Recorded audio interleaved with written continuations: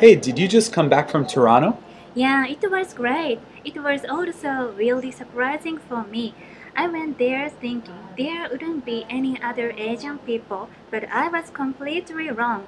In fact, I didn't stand out at all. But the craziest thing was that I sometimes couldn't even hear English on the street. Wow, that's hard to imagine. Yeah, right? But the trip was amazing. I lived not too far from this park called Hyde Park, which was right next to Little Poland. I loved it there.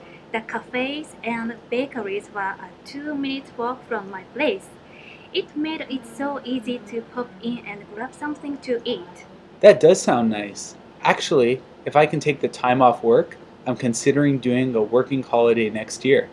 Maybe I should think about Toronto as an option. You really should. You won't regret it.